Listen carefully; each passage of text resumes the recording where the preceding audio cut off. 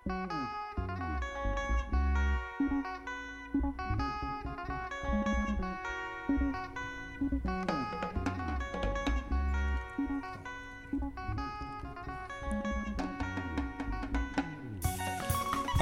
alaikum. May the peace that only God can give be upon you. Good evening.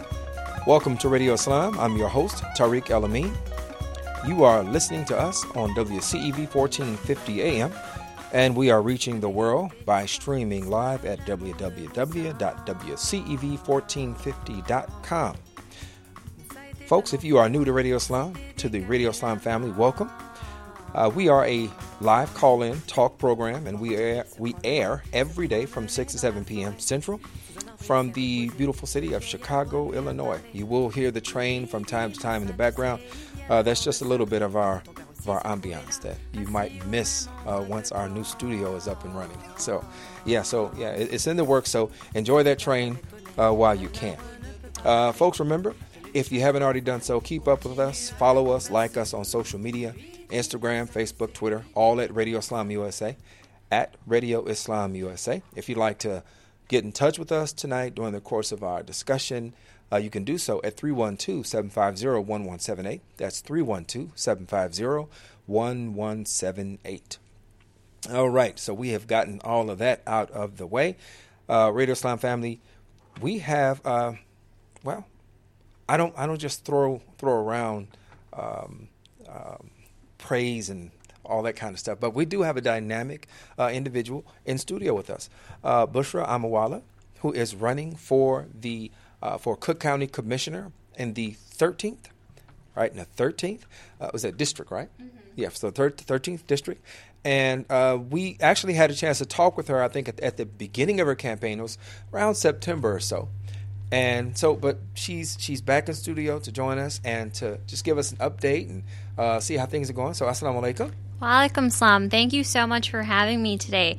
It's surreal that you mentioned that I was in studio in September because now seeing how much time has flown by, because I recall saying, it's like 6 months till the election, not worrying about it. And now it's 2 months away, quite frankly. And time has really sped up, and we've made a lot of progress since then. So when I was last in studio, my name wasn't even on the ballot yet. Petition season hadn't even begun. I needed 380 signatures to get my name on the ballot. Mm-hmm. Since then, we've submitted 1,300 and have secured the top spot on the ballot as well, which is extremely exciting. Wow. Because for these down-the-ticket offices, you are able to garner around 10% more votes simply based on ballot position. So for some of the more municipal offices, if people don't know or aren't familiar with all the candidates, they're more likely to just vote for whoever is on top. And that's historically what we've seen based on an NPR study. How was that difficult, securing that top spot? So it's actually kind of interesting because this is the way Chicago does it in the state of Illinois, but other states are different, which I just learned. But it's kind of like a game. Whoever gets there first gets on top, and that's literally how it is. So myself and the incumbent both got there at 9 a.m. the first day of filing, so we both were technically first. So they literally put both of our names in a hat and picked one out. So my name was on top. Wow. Which is incredible because it's the first time his name has not been on top. And this is the incumbent. Yes.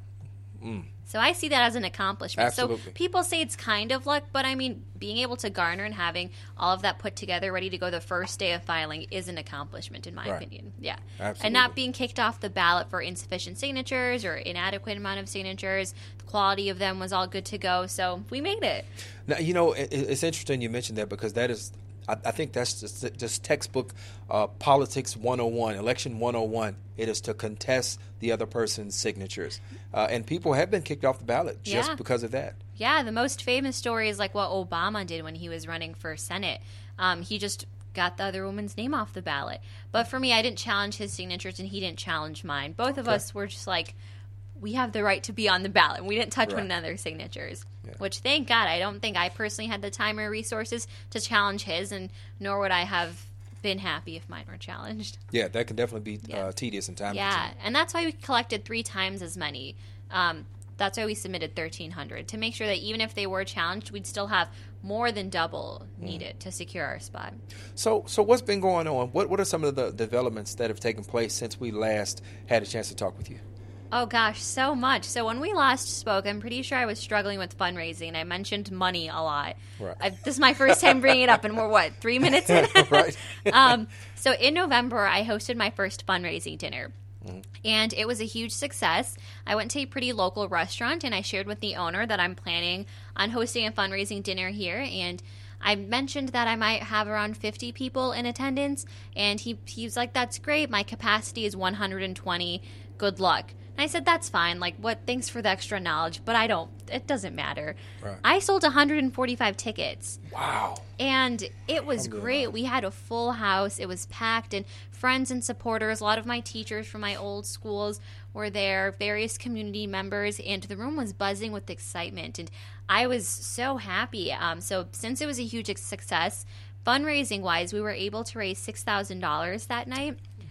Wow. Which is awesome. Great. And that's apart from what was the cost. So we raised actually $8,000, but $2,000 was the cost of like the venue and food and everything, which is great. So as a result, we're actually hosting another fundraising dinner back on popular demand, but also because there are many expenses that I have to take care of. And since we last spoke, I was assuming I wouldn't need more than $10,000 for this race. I've raised above that, and I can honestly tell you I do need more money. One of the main things I'm fundraising for is sending out a county-wide piece of mail to every single registered voter in the district to help get my name out there. Sure. No one's going to vote for you if they don't know who you are, if they haven't heard of your name, even if you have the top spot on the ballot. So that's incredibly expensive. That alone is estimated to be $10,000. My attorney was $3,000. Just the retention fee. So it's $225 for every hour we meet. So these are all expenses that I'm pretty transparent about. Like, this is what I'm spending money on. This is what I need money for. Nothing else extra. Buttons, T-shirts, stickers, I pay with my own personal funds. Right. Okay. So for those who are hearing you for the first time, why don't you just give us a refresher and just kind of tell us about your platform and your what's pushed you into the race? Yeah. So the first thing that quote unquote pushed me was someone asking me to run. And I think that in that moment when I was coming up with tens and even hundreds of reasons as to why I shouldn't run, there was someone in front of me saying, no, I believe in you and I think you should. And I knew if I thought about it any longer, I probably would not have decided to do this. Because I thought about it and I realized, okay, what do I have to lose? So I'll briefly touch on who and what shared. So summer of 2016, I had a lot of friends share that they would be voting for Donald Trump to be president. And a lot of my life, I've been trying to sort of disassociate negative stereotypes associated with Muslims. Right. And I realized that I was a hypocrite. I had the same sort of stereotypes against people who were Republican. So I wanted to get a first-hand look of what it meant to be Republican. What issues do they care about? What policies are they extremely passionate about? And the opportunity came up in my high school to work on our then-Senator Kirk campaign, Senator Mark Kirk, and it was an incredible opportunity. There was an extensive application process. I was his head field intern. I got the position, and I never had to compromise any of my personal beliefs or values on that campaign. All I had to do was ask registered Republican voters a series of 5 questions, and they would later shape policy around it. I didn't have to tell a single person to vote for Kirk. Right. And the first question on that list, don't ask what the other 4 were, I don't remember. But the first one was on a scale of 1 to 10, how fearsome are you of an Islamic terror attack on U.S. soil? What? Yeah. And everyone would say 10. Very fearsome. People would look around to see if there was like a hidden camera somewhere because there's this Muslim girl with a hijab on that has a shirt that says Kirk on asking them this question. And that's when I realized that people were very fearsome of Muslims in our society, and it's because of the lack of visibility of them. And it was someone on the Kirk campaign who asked me to run for office. They said, we think you'd be great. Like, we love your drive, your energy, your passion. You get along with everyone. They knew I was not a Republican. We were Facebook friends. There was no denying it. Sure. But they're like, you get along with everyone. And that's something that it's a unique trait. And they're like, you should consider running for office. And I thought about it, and I said, okay, would you all support me? And they're like, no, of course not. You wouldn't want our support. We're Republican. And I was like, okay, good point. But they did help me with the logistical process of filing paperwork, of getting my bank account set up. And after that, I was sort of on my own. But since then, I call it a movement because I have 70% of the volunteers on my campaign during petition collection. It was the first campaign they've ever worked on. Really? Yeah, and I feel like I've really been able to engage members of the community at this level of politics in a way that they have not before, especially people who've normally shied away from it. They're like, no, politics is dirty, I don't pay attention, where it's a lost cause. But no, those people are stepping up and standing in the cold, standing in the rain to get, for example, my name on the ballot, and now to promote you. So, what's the difference for you between being a part of Senator Kirk's campaign and now, I mean, obviously that it's your name on the ballot. Yeah. But what's the major difference? Do you feel like you have grown in ways that you maybe would not have foreseen? Yeah. So one of the main things I learned on the Kirk campaign was empathy. And I feel like I always had it in me, but literally hearing the other side, you're like, okay, I see why you would think that way.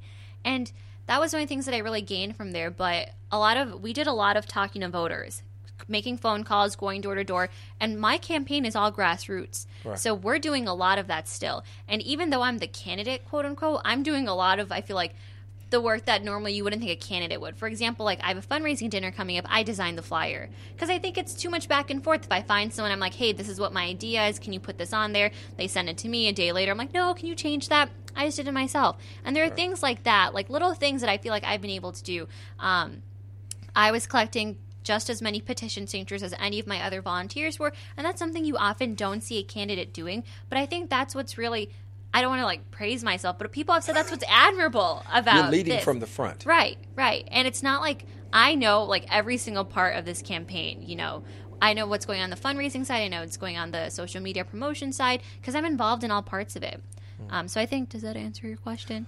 Yeah, it sounds like to me where you had a questionnaire and you were asking people voters questions. Yeah. But now it sounds like you are doing way more than that. You're involved in, like you said, you're involved in every aspect of the campaign. And I really like that because I feel like that just makes me more and more passionate about this, knowing that I'm involved and engaged in every single aspect of it. And I have more ownership because of that. But briefly on what my platform is, one of the main things would be increasing transparency. And I feel like people roll their eyes when I bring that up. They're like, oh, of course you want to increase transparency. Everyone does. But by that, I mean, one of the first things that come to mind is people often ask what county commissioners do or what we deal with. And we have a $5.2 billion budget.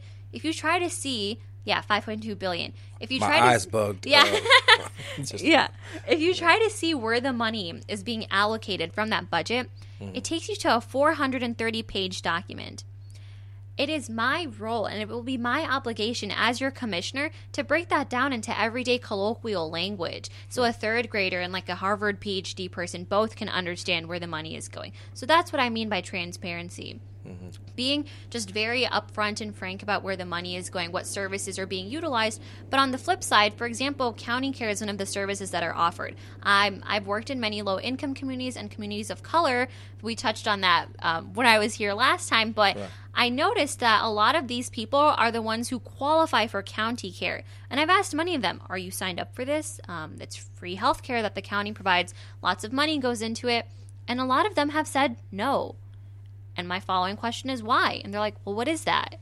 So it's a lack of awareness. They don't know about it. And it's our responsibility as our county commissioners to educate our constituents as to what services we're providing.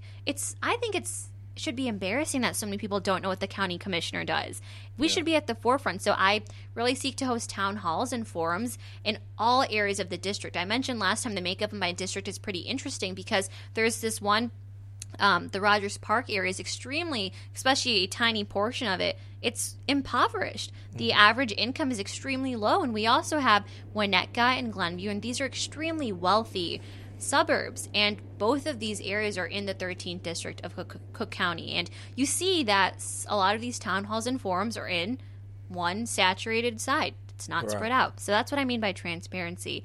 And another thing that I'll briefly touch on is the idea of a progressive property tax. Okay. So we also deal with property tax assessments, and by that I like to share a story about when I was younger and how this idea really came to be.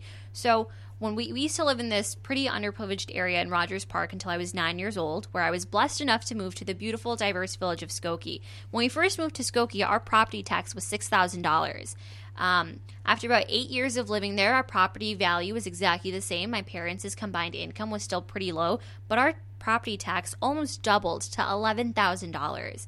And I remember my mom being right. I remember my mom telling us that she has to pay property taxes, and we were like, "What's that? Like, what are you paying all this money for?" And she was so stressed and concerned as to how she would pay it. And she talked to almost anyone she could, and someone once told her, "Hey, just appeal it." And my mom came home and she looked at us and she goes, "What does that even mean?" And when I say I want to serve as a voice for the underrepresented communities and my underrepresented generation, really, it's because I have this perspective. And that really changes so much stuff. So I feel like no one would think about reaching out and like translating these documents, for example, or educating especially immigrant families who come from places where I know in Pakistan, we didn't have to pay property taxes. So what do you mean appeal it? Like, what is that form? What does that look like? Where do you submit it? How do you get access to it? When are the dates and times? So reaching out to those families in particular and offering like language translation services. So that's one of the things. So there are two things that go hand in hand with that. Well, it obviously sounds like a big part is going to be establishing partnerships and just greater visibility with communities that are not utilizing services that would benefit them. Yeah. So that's a huge thing. There's also some other things that have taken place recently. And I'll frame this very quickly by saying that you are part of a growing number of Muslim women that are engaging in the political process, that are running for elected office, and that has caught the attention of some very serious and well-known publications. Yeah. Why don't you tell us a little bit about that? So when I announced my candidacy, it was March of 2017, so pretty early, and I didn't know any other Muslim candidates running.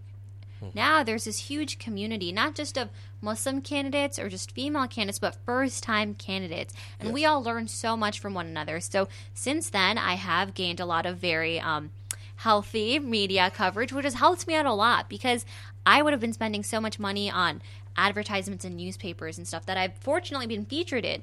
One of the main ones that we're talking about today, the cover for Time magazine was released. And myself, along with 22 other first-time female candidates, are on the cover. So that's really exciting because being on the cover of Time magazine, like, I'm excited. How many copies did you get?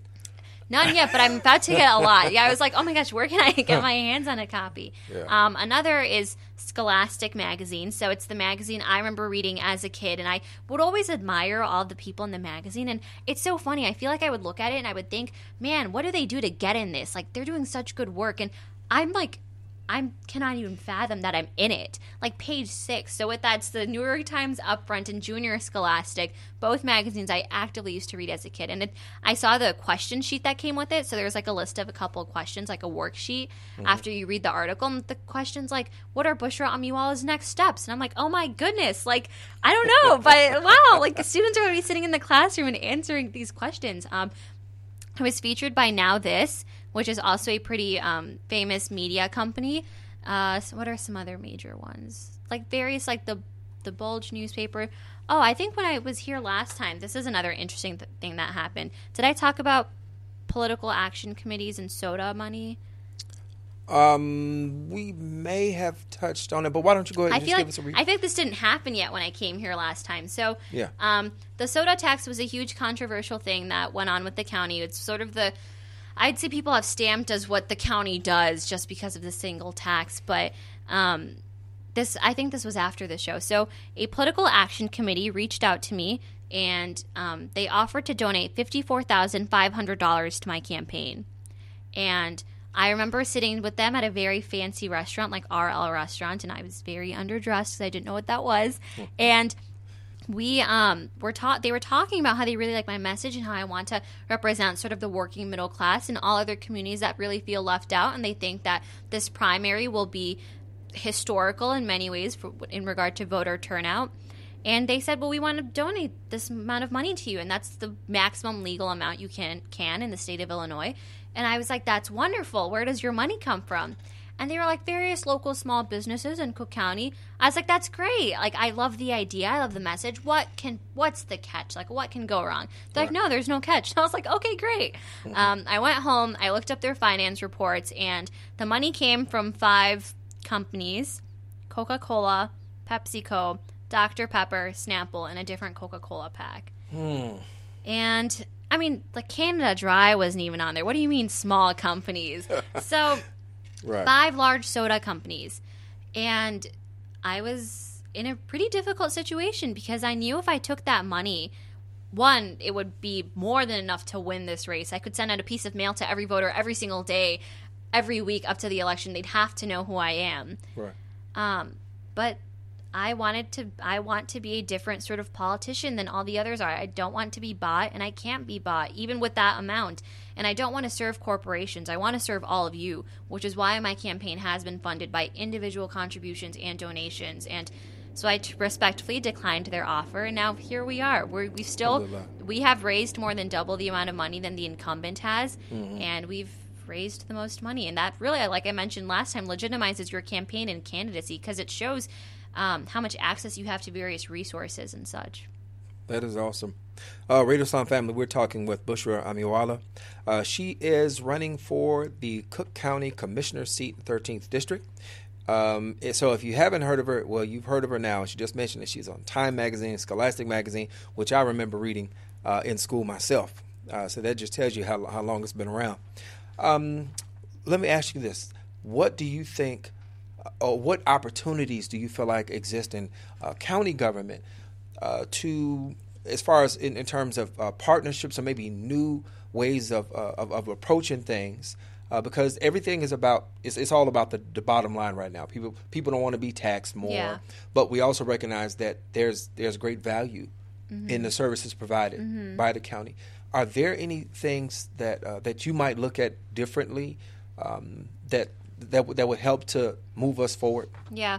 I think we should really take advantage of our interconnectivity through social media currently, and I hope to modernize the county's office. So currently we have board meetings that can be sort of live streamed through television, but I mean, I don't know anyone that watches cable TV anymore, but even apart from that, if you live stream it online, you can take advantage of the fact that if someone's watching it from the comfort of their home, they can type a question, which would come up to us instantly, which we can answer on the spot, and they can raise concerns like that as well. And I think we, again, should take advantage of our interconnectivity. And if we want to serve as people who represent our constituents, then what better way than to listen to them and to actively engage them in every step of the process? And that ties into the idea of transparency, because there will never be a question or there will never be an excuse for someone to not know what the county commissioner does. Because here's all of our live recordings. Watch it, be engaged. Here, fill out a monthly survey. Tell us what you care about. Come to our town hall meetings. Increase the visibility as a whole of what this role is. And the best way, I think, is to engage members of our community, people who are community leaders, as is currently, whether they're running organizations from the bottom up or organizing in various realms. We need to get them at the political level too, because their voices are so incredibly valuable, and we need to leverage them through this position. Do you see yourself and some of the other first-time candidates? Do you see this as a new wave of leadership? Yeah, definitely. One of my campaign slogans is a generation of progress, and this, regardless of your age, if you're a first-time candidate, you're a part of the new generation of leadership. And it's just seeing the way things have been run and being dissatisfied with them and having a perception that most others do not have to offer. And those who are finding success as first-time candidates, they are finding it because of this degree of genuinity and sincerity, which you can't make up, you can't fake. You can try, but you won't last very long, and that's something that speaks louder than anything else really does. And I think people are almost tired of having others represent them that don't actually represent them. People want someone who they can see themselves in, and what better person than someone who's been engaged in the community. But also, my youth has really played out in my favor. One, people are very impressed when they hear what my age is, but two, they're more likely to share their concerns to me, knowing that I'm a younger person. And I quote, people say all the time, like, you won't judge me for saying this, so I'll tell you what bothers me. And how old are you? I turned 20 like 2 weeks ago, which is great because everyone made such a big deal about me being 19. They're like, the Muslim teen. I was like, I'm 20 now. Yeah, and I turned 21 after the general election. So again, it's a very practical, I think, age to run, and I think I can serve as a voice for many of the people that fit in the millennial age group category. Yeah. Well, it's inspiring, and it's not just inspiring because, first of all, you're in this to win this. And it's not a moral victory that right. that I was in there, right? So I'm just going to say that we're continuing to pray for your continued success. Yeah, I mean, and just keep doing what you're doing and keep us up to date. Let us know. You're always welcome whenever you're ready to come back in and talk to us.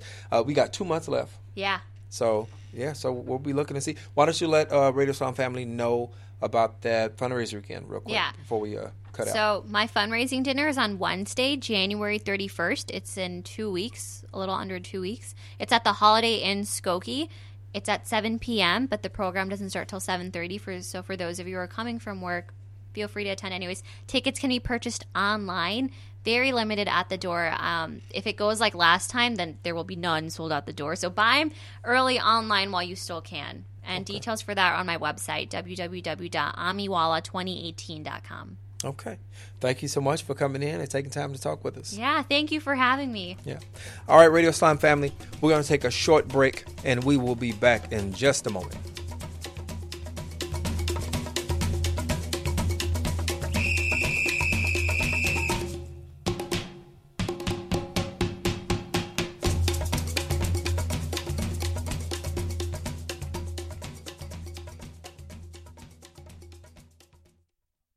When Dad needed help getting around, I became his driver. Soon enough, it was up to me to be his housekeeper and financial manager, too. When he moved in, I became his cook and even his nurse. But no matter what roles I play, I know I'm still his daughter. We understand the roles you play. So to help, we created aarp.org/caregiving, where you can connect with experts and other caregivers. Visit aarp.org/caregiving. Brought to you by AARP and the Ad Council. Would your business survive a disaster? Nearly 2/3 of businesses aren't prepared for an emergency, and 40% of businesses that experience a disaster never recover. Make an emergency plan now before it's too late. For a free online tool that helps you develop an emergency plan to keep your business up and running should disaster strike, visit ready.gov/business. Brought to you by the Federal Emergency Management Agency, the American Red Cross, and the Ad Council. Assalamu alaikum. Sound Vision is starting a new initiative to provide crisis intervention to those in need.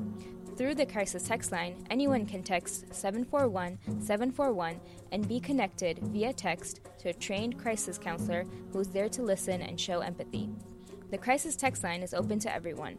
By texting the keyword SALAM, that's SALAM, to 741-741, users will be connected to a trained Muslim counselor whenever available.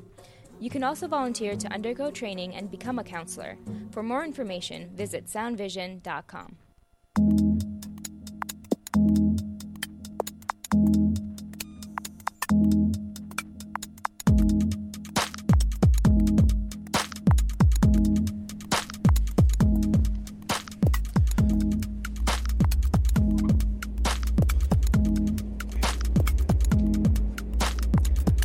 Assalamu alaikum. Welcome back to Radio Islam. Welcome back. This is your host, Tariq El-Amin. As always, we are broadcasting on WCEV 1450 AM, and we are live streaming at www.wcev1450.com. Remember, Radio Islam family, if you have the TuneIn app, you can now catch us there. Just look up WCEV. You can catch the podcast there as well. Tune in. We're on Google Play, iTunes, SoundCloud. So wherever you get your podcasts, you will find Radio Islam there. And leave us a comment. Let us know what you think about what we're doing. I mentioned maybe a couple of weeks ago. I mean, we're really only we're 3 weeks in, I guess, into this new year of 2018. And one of the things that we mentioned was that we are we are expanding our programming and our offerings, and it's just trying to think of better ways to serve you, just to give you things that have value. And a couple of things that we came up with in addition to the book club we told you all about. And just a quick reminder, that book club, we're starting off with Malcolm X, the autobiography of Malcolm X as told to Alex Haley. We're going to be having a conversation about that in studio Friday, January 26th at our regular time, 6 p.m. And we invite you, if you have read the book, we'd love to hear from you. You can either call us the night of, or you can send us an email or inbox us, post it on our Facebook page, your comment or question, and we'll make sure that we are reading those and putting those into our discussion. The next thing is we have we've come up with about three. We've got 3 new segments, and one of those segments is the jobs report, which we're going to be playing in just a second. We're going to be sharing that in just a second. But that jobs report came about because of a very real concern. We know that there are folks who are listening, or people that are picking up the podcast, that are looking for employment. And so we've partnered with the Chicago Urban League, an historic organization which provides services for people who are looking for employment or to better their employment. They offer training, resume writing skills, interviewing skills, and just a whole plethora of opportunities. So we check in with them once a week, and we get a jobs report from them. We talk with an employment specialist over there, just a wonderful asset, a wonderful friend, Miss Kimberly Pearson, and she gives us a report, and it lasts about 10 minutes. So you're going to hear it here, but you can also keep up with it. Look for it every week wherever you get your podcast. Just look up the Radio Islam Jobs Report with the Chicago Urban League. The next thing that we've developed is we also have the Health Talk with Dr. Wahid. And if you have questions, so in this week, this is our first time doing it, we talked with Dr. Wahid about one of the big things that everybody seems to look at the beginning of a new year. And one of those top things is what? It is losing weight. So in that segment, he's going to talk with us about healthy ways to go about losing weight, things that we need to pay attention to, and kind of breaks down some things. The last segment that we have now, that and each one of these things I'm mentioning, these are things that you can go right to our wherever you get your podcast and pull those up and take 10 minutes and listen, benefit, share. And you may also hear them, like I said, on the night like tonight, where you also hear them on the air. But that last thing is the health. Is it the health checkup with Dr. Z? Happiness checkup. Happiness checkup with Dr. Z. Dr. Z is he's the founder of the Universal Self Leadership Institute, and he does a lot of personal as well as business, commercial types of training and mentoring. And we check in with him once a week, and he gives suggestions and advice on how we're able to streamline and be more productive. So those are the 3 things that we have going. But right now, we're going to listen to the jobs report for this week, and we're talking with employment specialist Kimberly Pearson at the Chicago Urban League. So we're going to go ahead and check that out, and we'll be back in just a second. Well, I'm not going anywhere. I'm just going to be quiet so we can hear the report.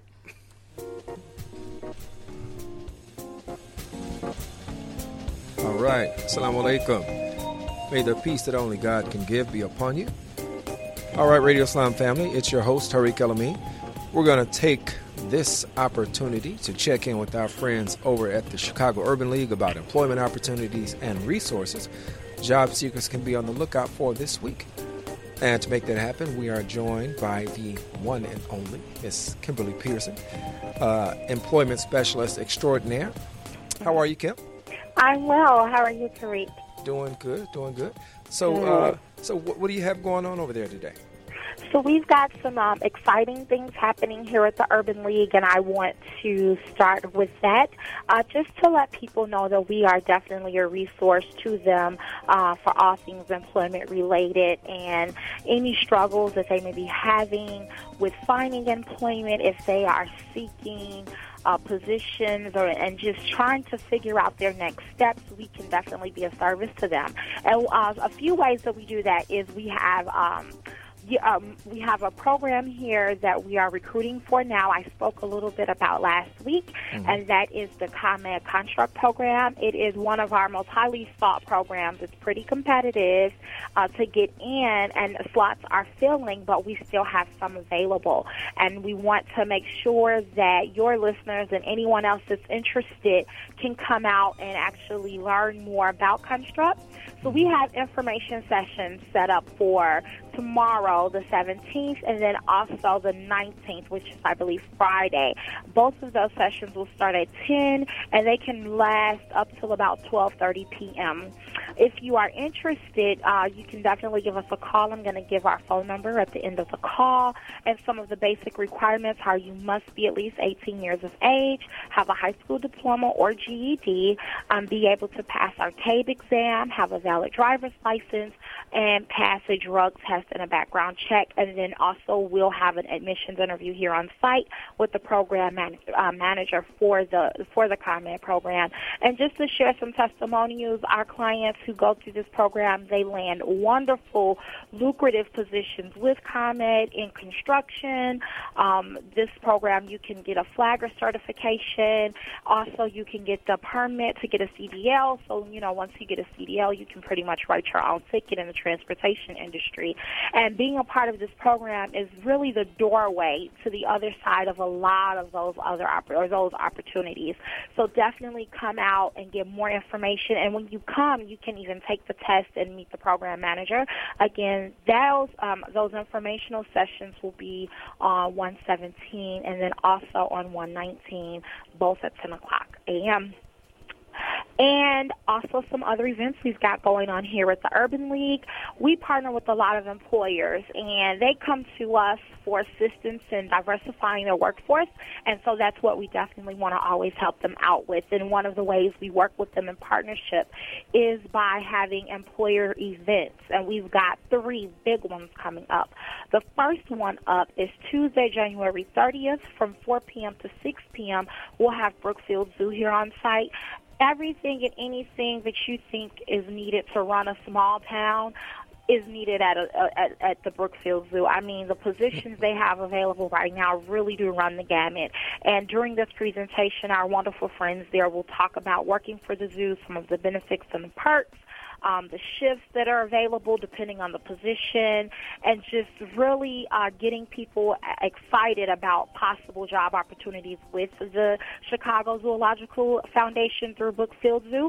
And again, they'll be here on Tuesday, January 30th at 4 p.m.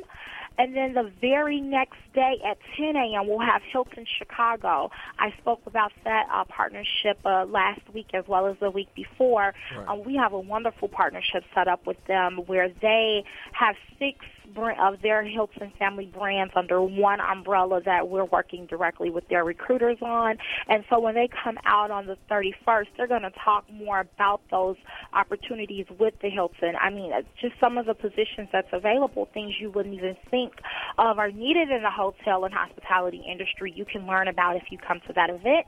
And again, that one's on Wednesday, January 31st at 10 a.m.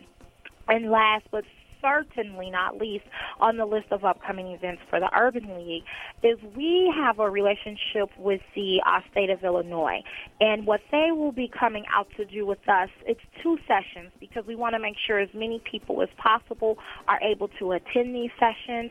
They're coming to do a workshop on how to apply for and get an opportunity for jobs with the state of Illinois. I know we all know someone, if not our own selves, who's applied for jobs with the state and we never hear back. Right, and 90% of the time it is because we submitted the application wrong, it was put in the system and automatically rejected.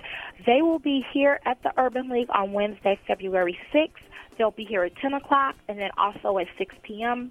For all of these events and more details on them, please give us a call. Our phone number is 773-624-8800. You can also visit our website to get more details on all of them.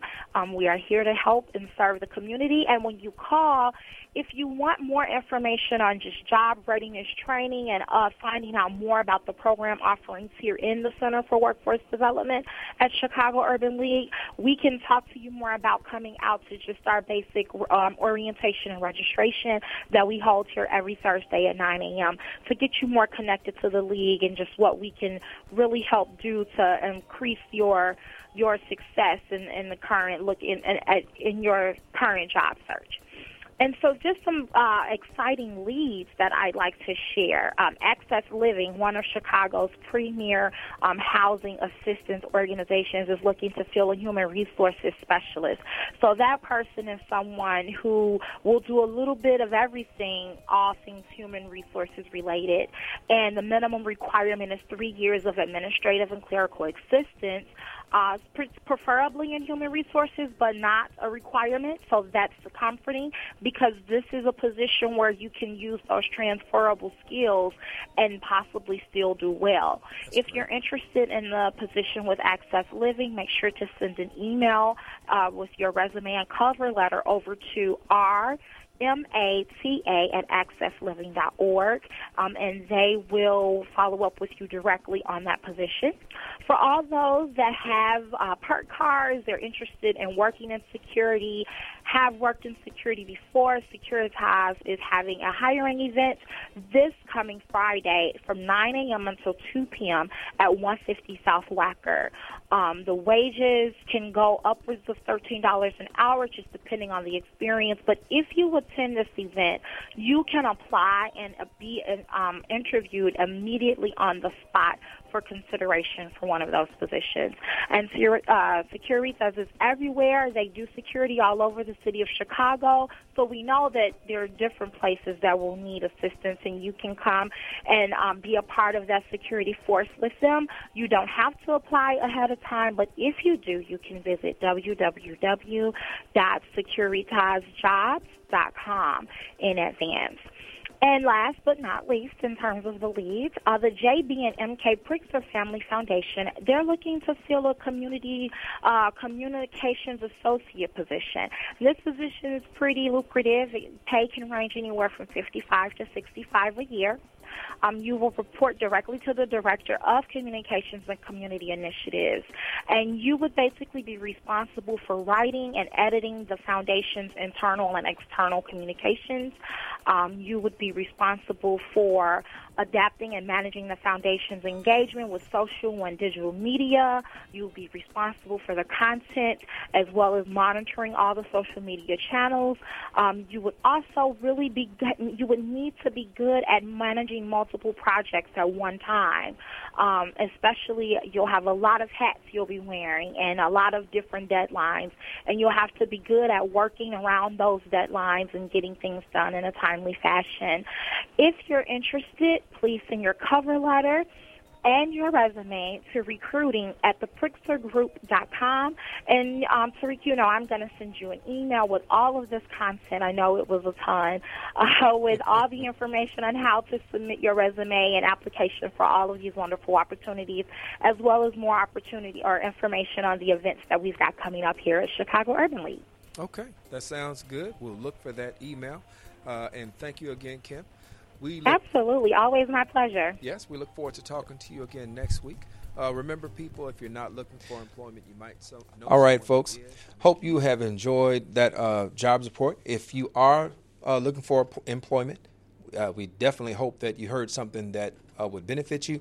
But if you're not looking, you probably know somebody who is. So share that with them. Let them know that they can go wherever they get their podcasts, and they can simply look up Radio Islam USA and look for the jobs report. Each week we have a new report up, and just take advantage of it. It's something that we are doing, and it is for you.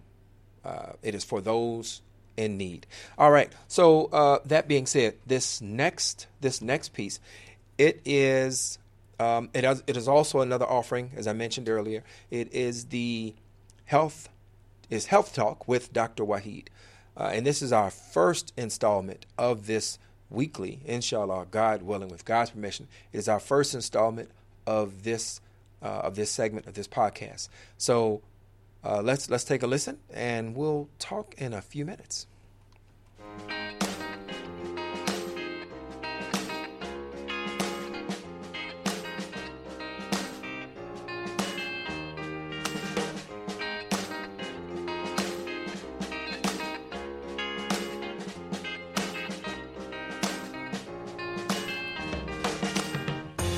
Assalamu alaikum. May the peace that only God can give be upon you. This is your host, Tariq Al-Amin. Welcome to Radio Islam. Today we're going to be talking with Dr. Abdul Waheed. This is our first installment of Health Talk with Dr. Waheed. And I guess it's good to start off, since this is the beginning month. This is still January, and we are still looking at resolutions that people have made. And one of the most popular resolutions is always losing weight. So we're going to be talking with Dr. Waheed, who is a graduate of St. Aureus Medical School, who has a focus in emergency medicine. We're going to be talking with him about healthy ways to keep that resolution about losing weight. So first, assalamu alaikum. Wa alaikum salam, everyone. I hope you're having a great new year, and I wish you all the well. Okay. Very, very, very nice of you. All right. So with this idea, or this resolution that people make to lose weight,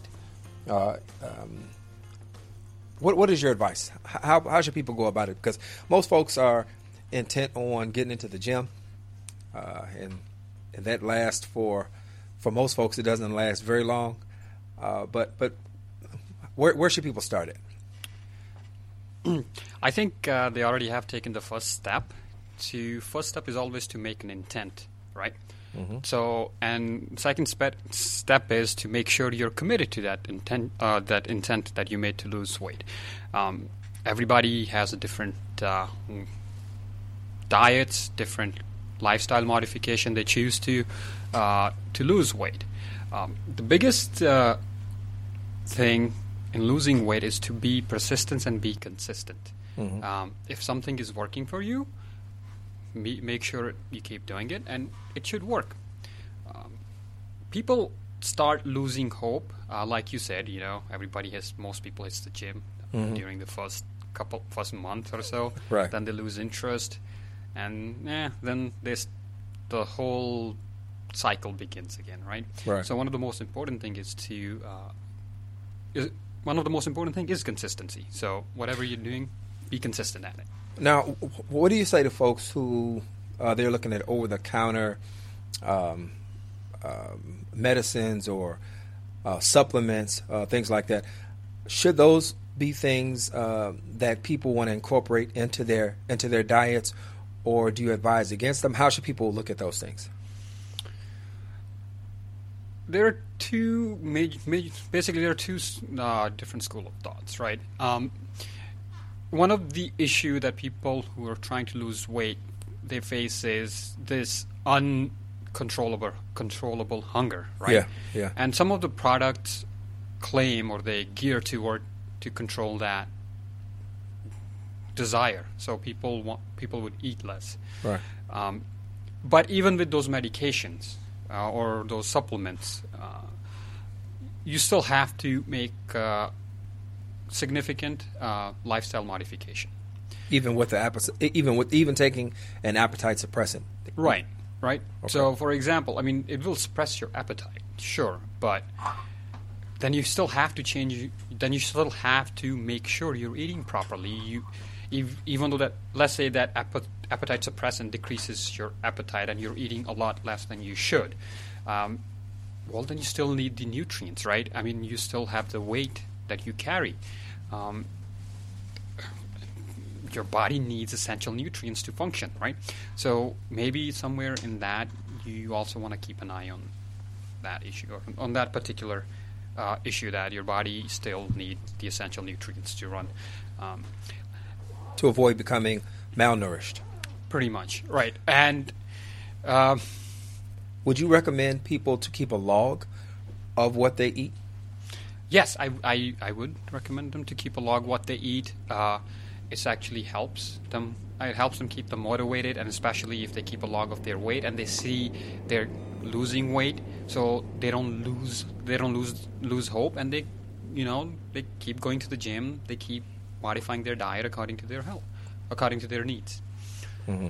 Okay, so the appetite suppressants, they're not it's not a cure-all. It's not something that's going to make them lose weight. Or basically what you're saying is that the thing to look for with that is to make sure that you are getting enough nutrients with that.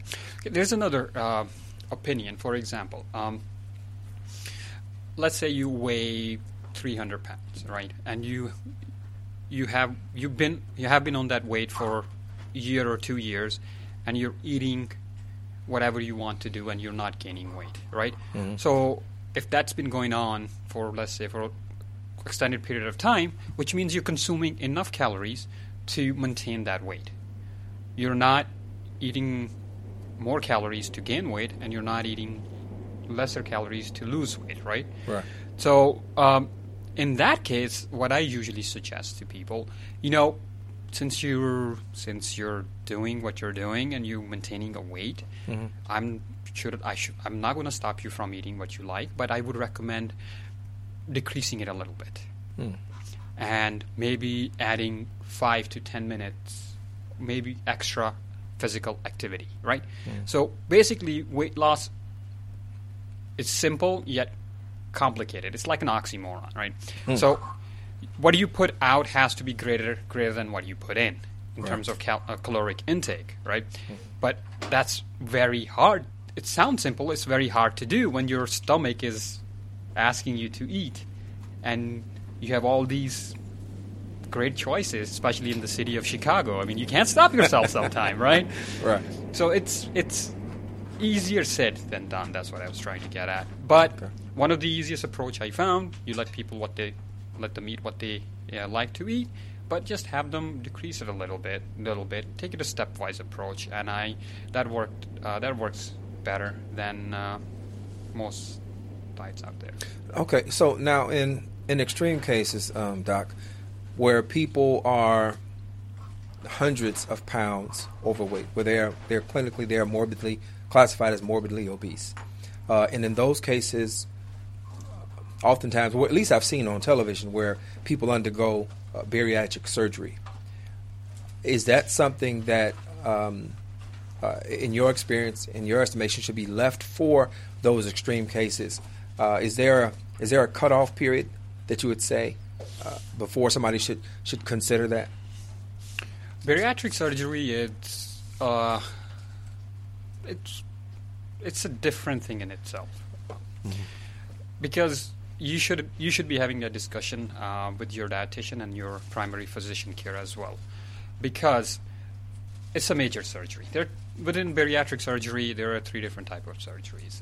You have what they call the gastric bypass, where they'll put a rubber around your stomach that constrict the passage, that allows the food to go into your stomach, and it helps you make you feel full even if you eat small amount of bites. Okay. The other one is in that literally they will cut out some part of your stomach.